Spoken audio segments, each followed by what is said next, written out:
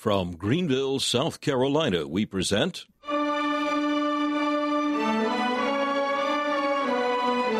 Let the Bible Speak.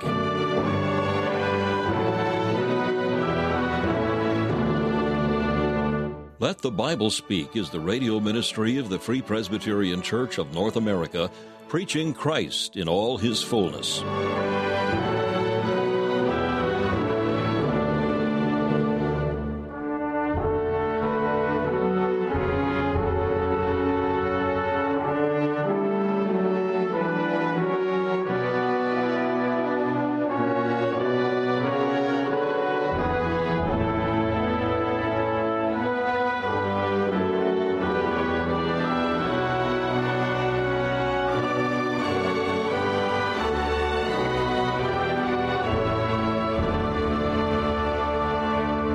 Once again, we count it a privilege to welcome you to another broadcast of Let the Bible Speak. Today, we'll hear another message in the life and earthly ministry of the Lord Jesus Christ, a series preached by Dr. Alan Cairns, founder of Let the Bible Speak Radio Ministries. We'll hear from Dr. Cairns shortly. First of all, we invite you to enjoy this devotional thought from the pen of C.H. Spurgeon, found in his collection called Faith's Checkbook. Our devotional for today is entitled, A Quiet Heart. The text is Isaiah chapter 30 and verse 15. In quietness and in confidence shall be your strength. It is always weakness to be fretting and worrying, questioning and mistrusting. What can we do if we wear ourselves to skin and bone? Can we gain anything by fearing and fuming? Do we not unfit ourselves for action and unhinge our minds for wise decision? We are sinking by our struggles when we might float by faith. Oh, for grace to be quiet! Why run from house to house to repeat the weary story which makes us more and more heartsick as we tell it? Why even stay at home to cry out in agony because of wretched forebodings which may never be fulfilled? It would be well to keep a quiet tongue, but it would be far better if we had a quiet heart. Oh, to be still and know that Jehovah is God. Oh, for grace to be confident in God. The Holy One of Israel must defend and deliver his own. He cannot run back from his solemn declarations. We may make sure that every word of his will stand, though the mountains depart. He deserves to be confided in, and if we would display confidence and consequent quietness, we might be as happy as the spirits before the throne. Come, my soul, return unto thy rest, and lean thy head upon the bosom of the Lord Jesus.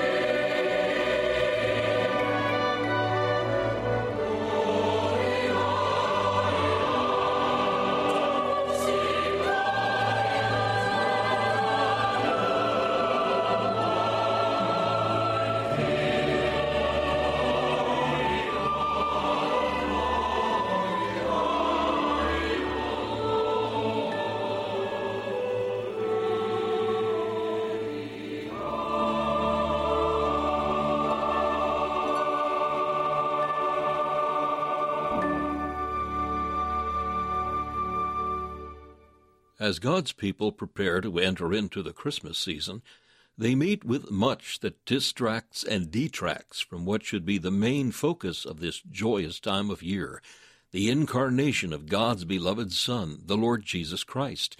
Too often, the demands of holiday traditions and the increasing secularization of this special time obscure the glad news of the angels.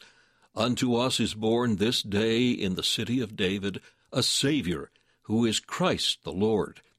To assist you in meditating upon the coming of the Lord Jesus Christ into the world, Let the Bible Speak is happy to offer a unique publication called The 12 Days of Christmas. Written by Roger Ellsworth, an experienced minister and writer, The 12 Days of Christmas is a small paperback book containing 24 Christmas devotions, each including a short scripture reading and a concluding portion that draws lines of application from the text to modern-day life.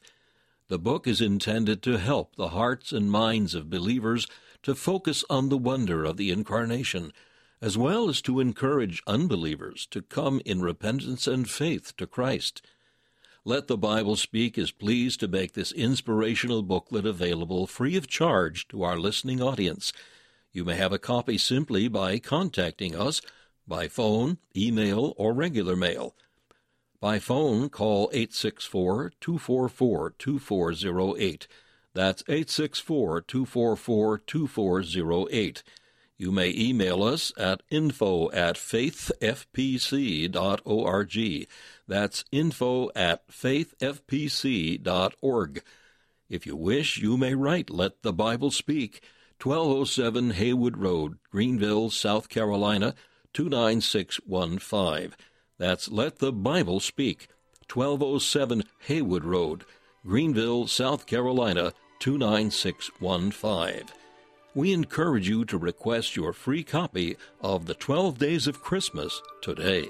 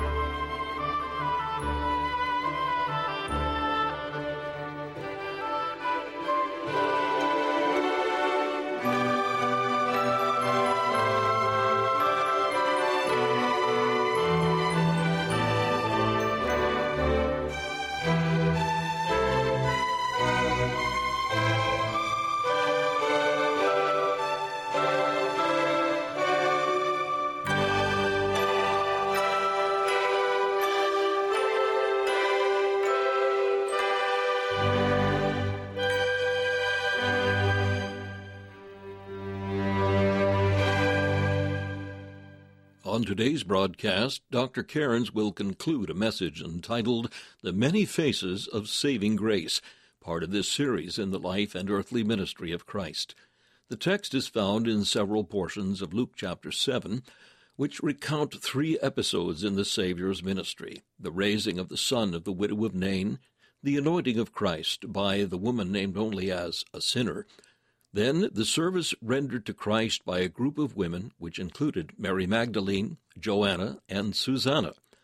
Of the 3, Mary Magdalene is well known. The last 2 ladies are mentioned only here in Scripture. Dr. Cairns points out how God uses ordinary people in his kingdom. An important lesson here is that God saves people to use them for His glory.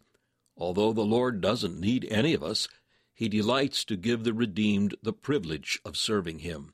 Our part is to surrender to Him all that we have. Now Dr. Cairns brings the final portion of this message, the many faces of saving grace.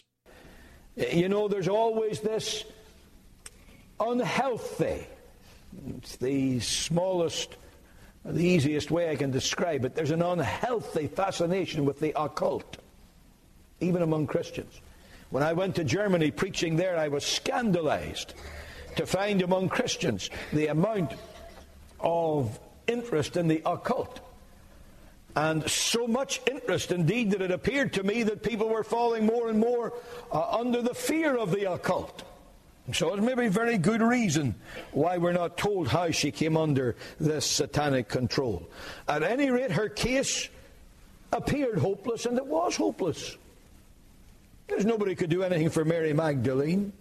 A less likely candidate for sainthood would have been very difficult to imagine. And then Jesus came. And that's always what makes the difference. Great old hymn. Used to hear it all the time when solo singers sang. Now they're that busy singing rubbish, they can't sing decent hymns. One sat alone beside the highway begging. His eyes were blind, the light he could not see. He clutched his rags and shivered in the shadows. Then Jesus came and bade his darkness flee. When Jesus comes, the tempter's power is broken.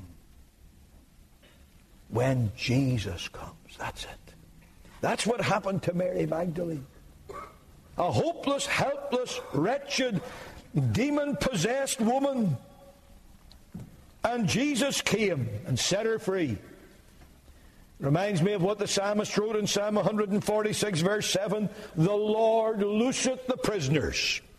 Thank God He's still in that job. He's still loosing the prisoners. I don't often get to hear it, but when I came to America at first, I used to hear it a lot more often. It was always a great encouragement to me to hear the radio program over WMUU of the Chicago Pacific Garden Mission. And the program was called Unshackled. Many of you have heard it. Again and again, the most hopeless, the most helpless, the most gripped by the devil. Then Jesus came and set them free. Thank God He's still in the business of breaking the devil's grip on the lives of men and women. John 8:36 gives us His own glorious promise. Whom the Son sets free is free indeed. And so completely did Christ change Mary Magdalene's heart that from being a slave of Satan, she became a devoted servant of Christ. Do you know, that's the story in every Christian's life. That's what grace does. You may not have been demon-possessed, but I want to tell you we're certainly demon-oppressed. Ephesians chapter 2 tells us that the energy of Satan is what drives the ungodly. I understand that. I don't want to get off on a tangent this morning, but that would give you a whole world of affairs if only you would stop to think of it. It's the energy of Satan that drives the ungodly. But what happens when you're saved? As Paul wrote to the Romans in chapter 6, verse 17, God be thanked that ye were the servants of sin, but you've obeyed from the heart that form of doctrine which was delivered you. Being then made free from sin, ye became the servants of righteousness. No longer a slave of the devil, now a slave of Jesus Christ, and therefore a slave of righteousness. The Church of England prayer book has a prayer in it that I think we would do well never to forget, at least the little part of it that I'll quote. Speaking to the Lord and saying, Thy service is the most perfect freedom. Thy service is the most perfect freedom. That's what Mary Magdalene found when Jesus, in grace, released her from the grasp of Satan. And then finally in verse 3 of chapter 8, we see Christ with Joanna, Susanna, and the others. And in grace he received their gifts. Joanna was the wife of Herod's steward. And Susanna, with others, ministered to Christ of their substance. Now, we know very little about these women. Two things that do stand out about them. Number one, they were rich. That was most unusual for Christ's disciples. They were well off. The other thing is they were very needy, because here they are mentioned among those out of whom were cast evil spirits or infirmities, people whom Jesus healed in some extraordinary way. Rich in this world's goods, and yet spiritually in terrible need. But God saved them. It's interesting to think of Joanna. Joanna was the wife of Herod's steward. Now, there's a little dispute as to what that might be. Whatever it was certainly a very eminent position in the household of Herod. He might have been the head of the whole household. He might have been his treasurer, or he might have been a tutor. We're not quite sure. But John the Baptist was in Herod's prison, and from time to time was brought before Herod. And you can only wonder, was Joanna first touched with the gospel by the witness of the Baptist? I don't know, but it wouldn't surprise me. For God so often turns the wrath of men to praise him. I find later that there were saints even in Caesar's, that was Nero's palace. The Lord can have his people anywhere. These people, anyway, for the most part, were anonymous. And that makes them a fair bunch of representatives for you and me, the vast army of little people in the Church of Christ. I want you to see them. There they were. The Lord hath done great things for us. Therefore, we will minister to him of our substance. Of their money? Really, that was their substance. They brought what they could to minister to Christ. There's a great lesson here. The Lord Jesus Christ doesn't save people without being ready to use them. Now you take that as an absolute rule. Doesn't matter who you are, where you are, what stage in life you are when God saves you, your background when Christ redeems you. It doesn't matter any of these things. When God saves a man or a woman or a boy or a girl, he is ready to use that person. These women ministered to. They served Christ. Now, didn't Jesus say the Son of Man came not to be ministered unto, but to minister? In other words, the Lord Jesus didn't need these women, but he received them. That's true of us all. I can't enrich God by my giving. I can't impoverish God by my refusal to give. I can't personally advance the cause of God by submitting my life for service, and I can't impede the cause of God by not giving my life for service. Because there's a sovereign God on the throne, and his kingdom ruleth over all, and his work will prevail. But the beauty of this is, these women offered their service, and Christ accepted it. What a privilege that is. Wouldn't it have been easy for them to say, what? A converted demoniac? Is that the one that Christ wants by him? Wouldn't it have been easy to say, we don't have much place there. We're nobodies. We're nothings. It would have been easy to say it, but they missed the blessing,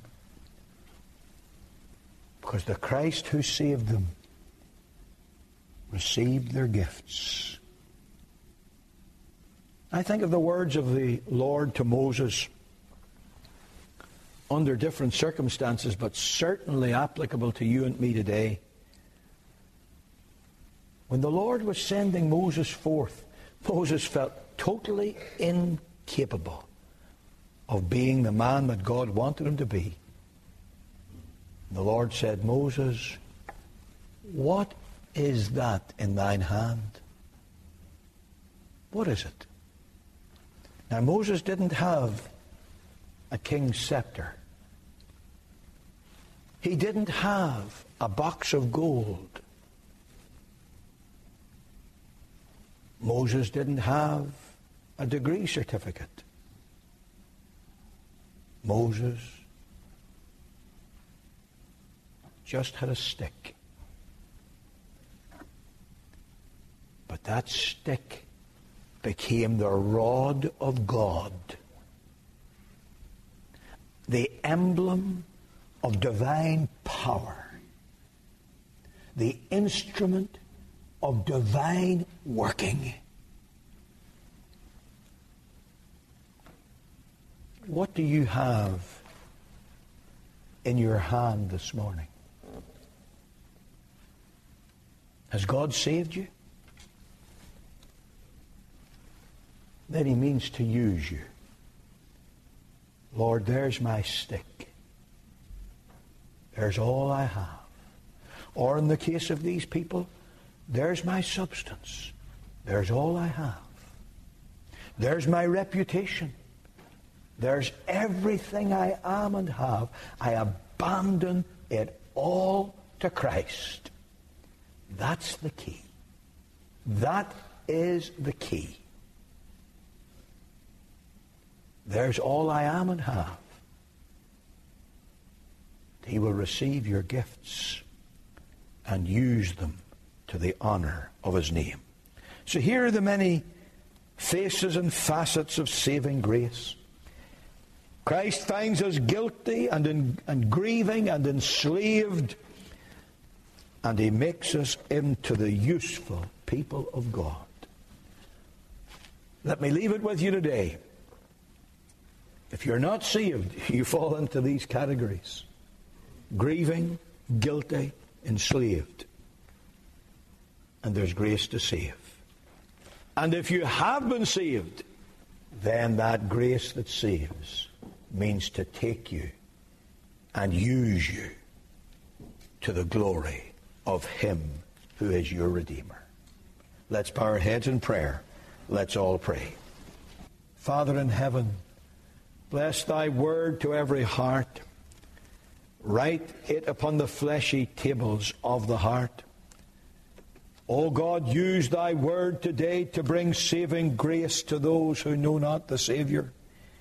And use thy word to bring encouragement and challenge to those who know Christ. O Lord, we would seek to emulate these women of whom we have read today, because Christ has dealt with us as he dealt with them. Thank God for the grace that has dealt with the grief of sin, and that has dealt with the guilt of sin, that has dealt with the slavery of sin. Lord, we thank thee today for saving grace and all its many operations.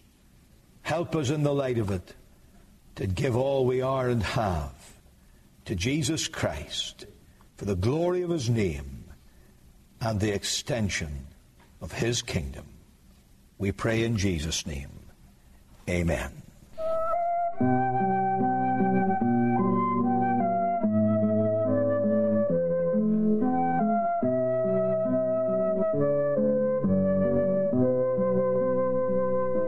You've been listening to Let the Bible Speak, the radio ministry of the Free Presbyterian Church of North America.